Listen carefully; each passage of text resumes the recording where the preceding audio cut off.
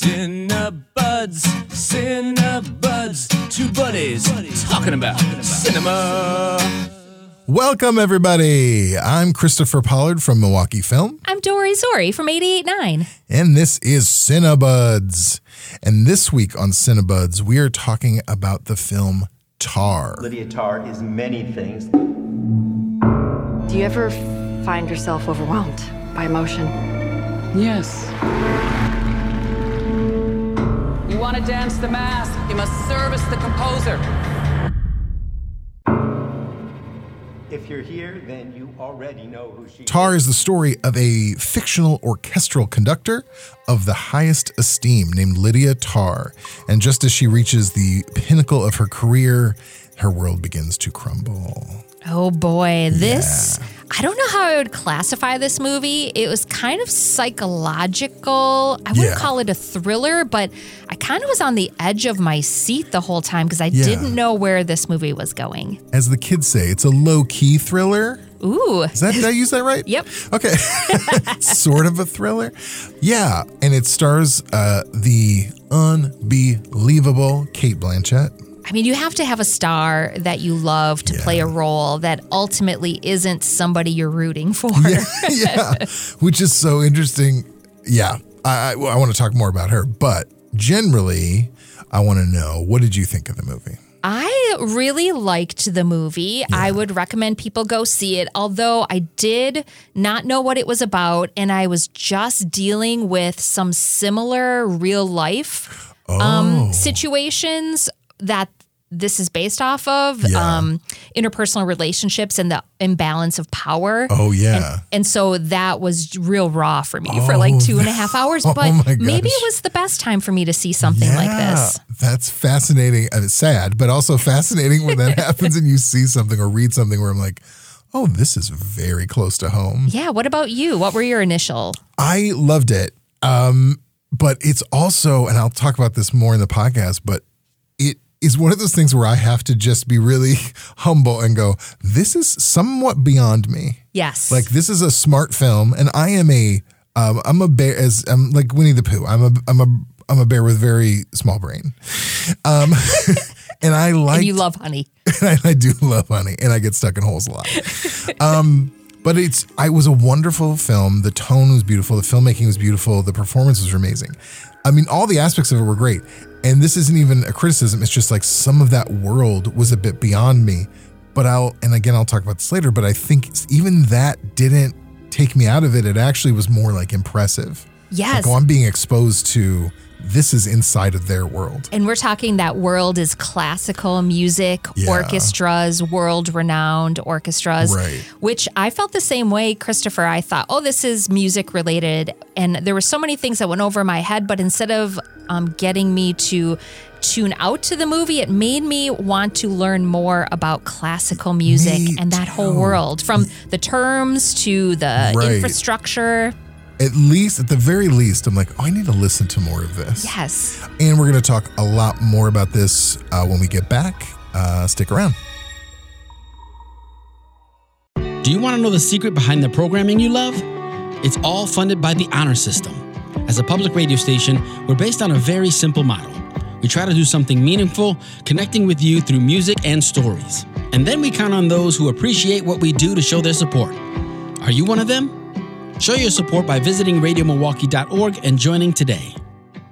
All right, we are back, and we're talking about the new movie Tar with Cate Blanchett. I don't want to give any of the plot away, which I know sometimes we do spoilers, but I have to say I did a little bit of reading after this and realized how much Cate Blanchett studied for this role. She learned multiple instruments. She's a conductor in this movie, so she learned what that was all about. But to do something that was really kind of beautiful and authentic and kind of make it her own, like, I can't even imagine how fun that was for her to absorb all of it first. You know what's really funny is that right before I watched this, I watched the Hot Ones episode with Cate Blanchett. Which she did, in promotion of Tar. And I love it when first of all, I'm fascinated that Hot Ones has now reached the pinnacle of having Cate Blanchett on there. But she even talked about it, and she held her own, by the way. with those hot wings. Spicy. And while she was talking and crying, she was talking about the preparation and how it's such an impressive world to dig into and all the stuff that she did to kind of prepare for it. Well, there's a lot of conductors conducting music that has been around for literally centuries. And one of the neatest things from this movie is I kind of learned who the conductors, they put themselves into this role, right? And there's different ways, there's different pauses on different notes and sections that you can do as a conductor to kind of make these pieces that people have heard for ages their own. Yeah. And she talks about it in the movie a little bit, which is interesting because it starts off with this very long interview on stage where her character has essentially reached like the highest, the top tier of conductors. And so she's being interviewed on stage live, and she talks a lot about it's almost like an intro to like, here's what conductors do and here's why some are better than others. And it seems like, and they even address this in the movie, it seems like it's very minimal. Like you're keeping time. And she's like, time is the most creative part of what you do. Which is so funny. I know. It's so funny to think about. Like one conductor could be better at this because, like you said, pauses a little bit here. He like makes this more, makes the instruments more full, get more excited at some point. It's very interesting. We have a problem. I received another weird email. There's no reason to get caught up in any intrigue. Do you think the listeners need to be a fan of classical music to get into this film? No, because I think this is where the world is set. And but the stuff that happens in the movie, which is, I mean, again, we won't talk too much about it, but it's just she's at the pinnacle of her career, and this is what you know about the movie, and then things start to go wrong, obviously. And she has a lot of relationships with her assistant, with her wife, with her kid, with other conductors. It's all of that which makes all this drama and tension. It is not comparable to the movie Uncut Gems. I have not seen that movie. Okay. In any way other than the fact that it is, and it's much slower and I think less blunt than Uncut Gems. It's more subtle, this buildup of tension that this character is about to deal with because they're sitting pretty. They have a beautiful house. They have a driver. You have everything you need. And you see it start to crumble. And that's what we were talking about. The great thing about Cate Blanchett is that she made a character that is ultimately unlikable, but you're still sort of empathetic to things that are happening to her because it's not a very simple character. Like you see the sweet things that she does. You see the passion which she cares about, and then you see her huge mistakes and her flaws. Do you think your huge mistakes really define who you are in life? No. I mean, overall, no. Unless those flaws take up most of what you do. You keep doing them over and over, then they're not really mistakes anymore. Yeah. No, it's interesting because, I mean, it does talk about everything that has been going on for the last, 10 years, which is this big calling out of people in celebrity roles who are using their position for their own illicit gain.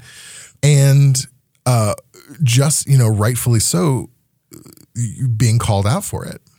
But then it's interesting because they touch on the nuances of it in this movie a bit too. Yeah, I think that's what really got me too, because it's something as a program director for a radio station, what happens when the Arcade Fires of the world come out with some really bad accusations against the singer and they're a core artist that you have. Yeah. So I think that there's something like this that probably will touch almost everyone that goes to see it in your own world and these own conversations that you have. And I think as a conversation starter and a beautiful piece of art that kind of puts you in that mood, I think this is a must-see movie. Yeah, I would say so too.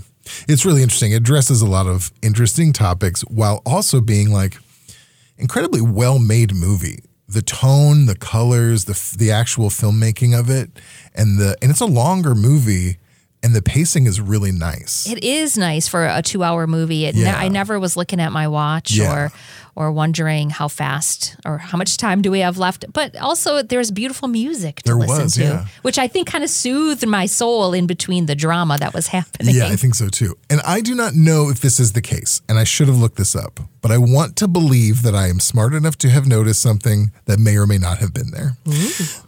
Which is, I mean, I would think it's almost like obvious if you're going to make a movie about classical music orchestras and things like that, that the pacing would be like one. Yes. When they do have this opening sequence of her being interviewed, which is almost like that intro, that overture. I don't know if that's what you call it. I think that's when the piece. Orchestra is starting to like tune up their tune instruments. And then you start this intro piece, which is kind of long.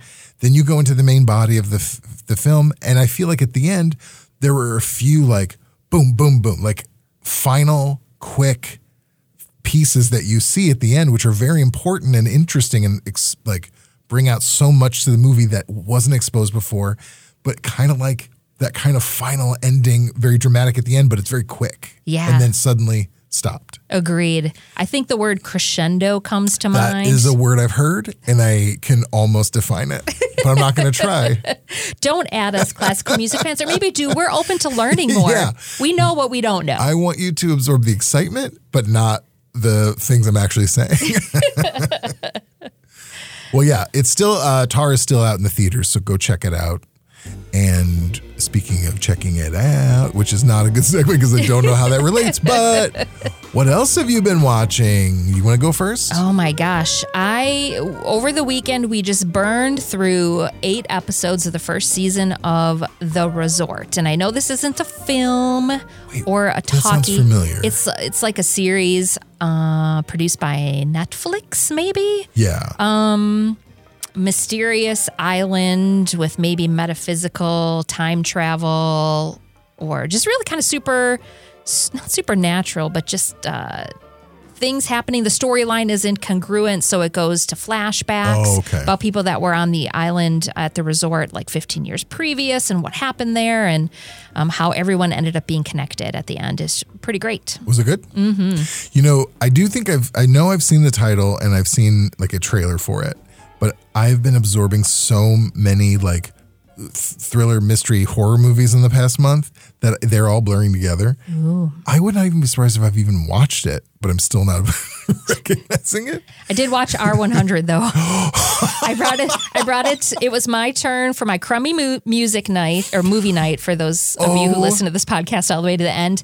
And the result was people saying this movie might be too good for our crappy movie night. Oh. But it was weird. You're right. Weird movies don't have to be bad. I am overwhelmed with emotion right now. If I could have been the gobbler for Halloween, that would have been awesome.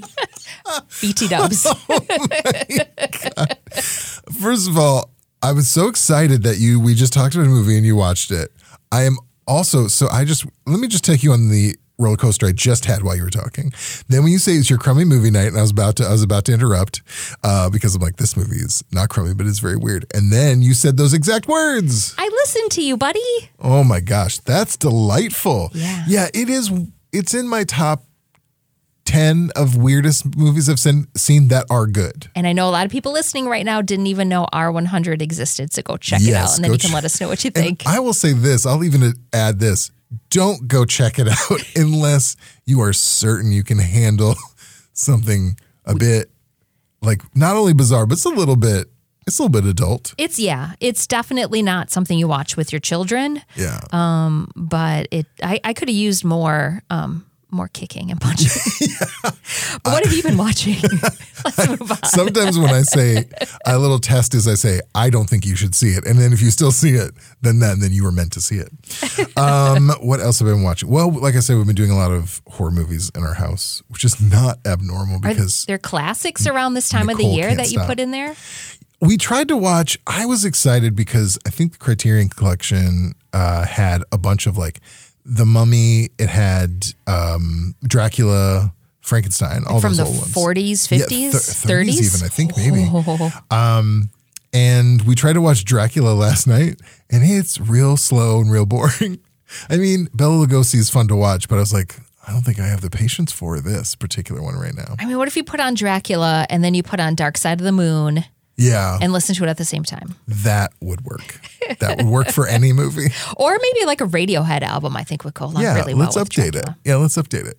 I did watch, this was a classic from the 60s, Village of the Damned, which has all the blonde children that are born after some weird event. And they can control people's minds. Ooh. Creepy Children, one of the original Creepy Children horror movies. But that was great because it sent me down a rabbit hole because I kept thinking this movie seems like it was based on a book. And so I found out it was, and it was a very popular book called The Cuckoos of Midwich. Ooh. I believe I'm saying that right. And it was a sci-fi novel that was huge in the 60s. And then that author has done like Day of the Triffids, which is another classic sci-fi. So now I'm obsessed with getting a hold of these books and reading them because I have a feeling, in the 60s, they're not going to give you the whole book. They're going to give you just like the broad strokes. So I feel like it could be a very interesting read. Did you hear that, podcast listeners? Watching movies could actually lead you to reading more books. You heard it here. Yeah. No one would have thought it. But yeah, I'd say that's what I've been watching. All right, final one. We watched Nope finally, and now I can go back and yeah. I tried not to listen or read or learn anything about the movie. So now I can finally go back and listen to your Cinebuds with Nicole. Yeah. Oh, that's good. She calls me out a lot in it. You'll enjoy it. Did you like the movie?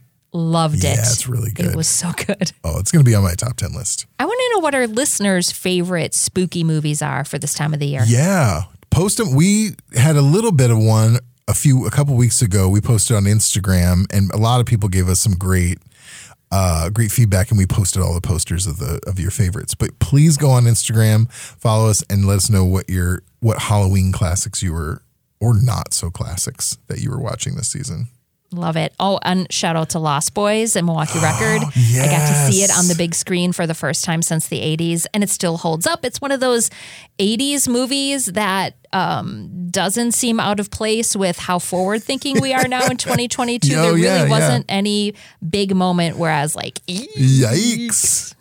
Oh, man. I'm just going to make this podcast just a touch longer because one of my favorite memories of my childhood is when I was in 8th grade, I wanted to dress like a Lost Boy. Ooh. Now, I couldn't afford a long duster or leather boots, but I did manage to get a hold of a thick metal bracelet, which was completely anomalous with the rest of my clothes, but I wore it because I'm like, this is my Lost Boys bracelet. And your mom's like, don't go hanging from the bridge again. Yeah, that's going to come off and you're going to get stuck to a car and you're going to get run over. But you did see a lot of half-naked saxophone players. Oh, man. With long, beautiful hair. Man, that is one of the best images of film history. We'll leave you on that image. Insert music here. Yeah. Thank you, guys, for listening to Cinebuds. Cinebuds is produced by Nate Imig. Our theme song is done by Brett Newski. Woo! And we couldn't do this without the support of our members at 88.9 and Milwaukee Film. Truly, thanks for your support, members. And until next time, we'll see you soon.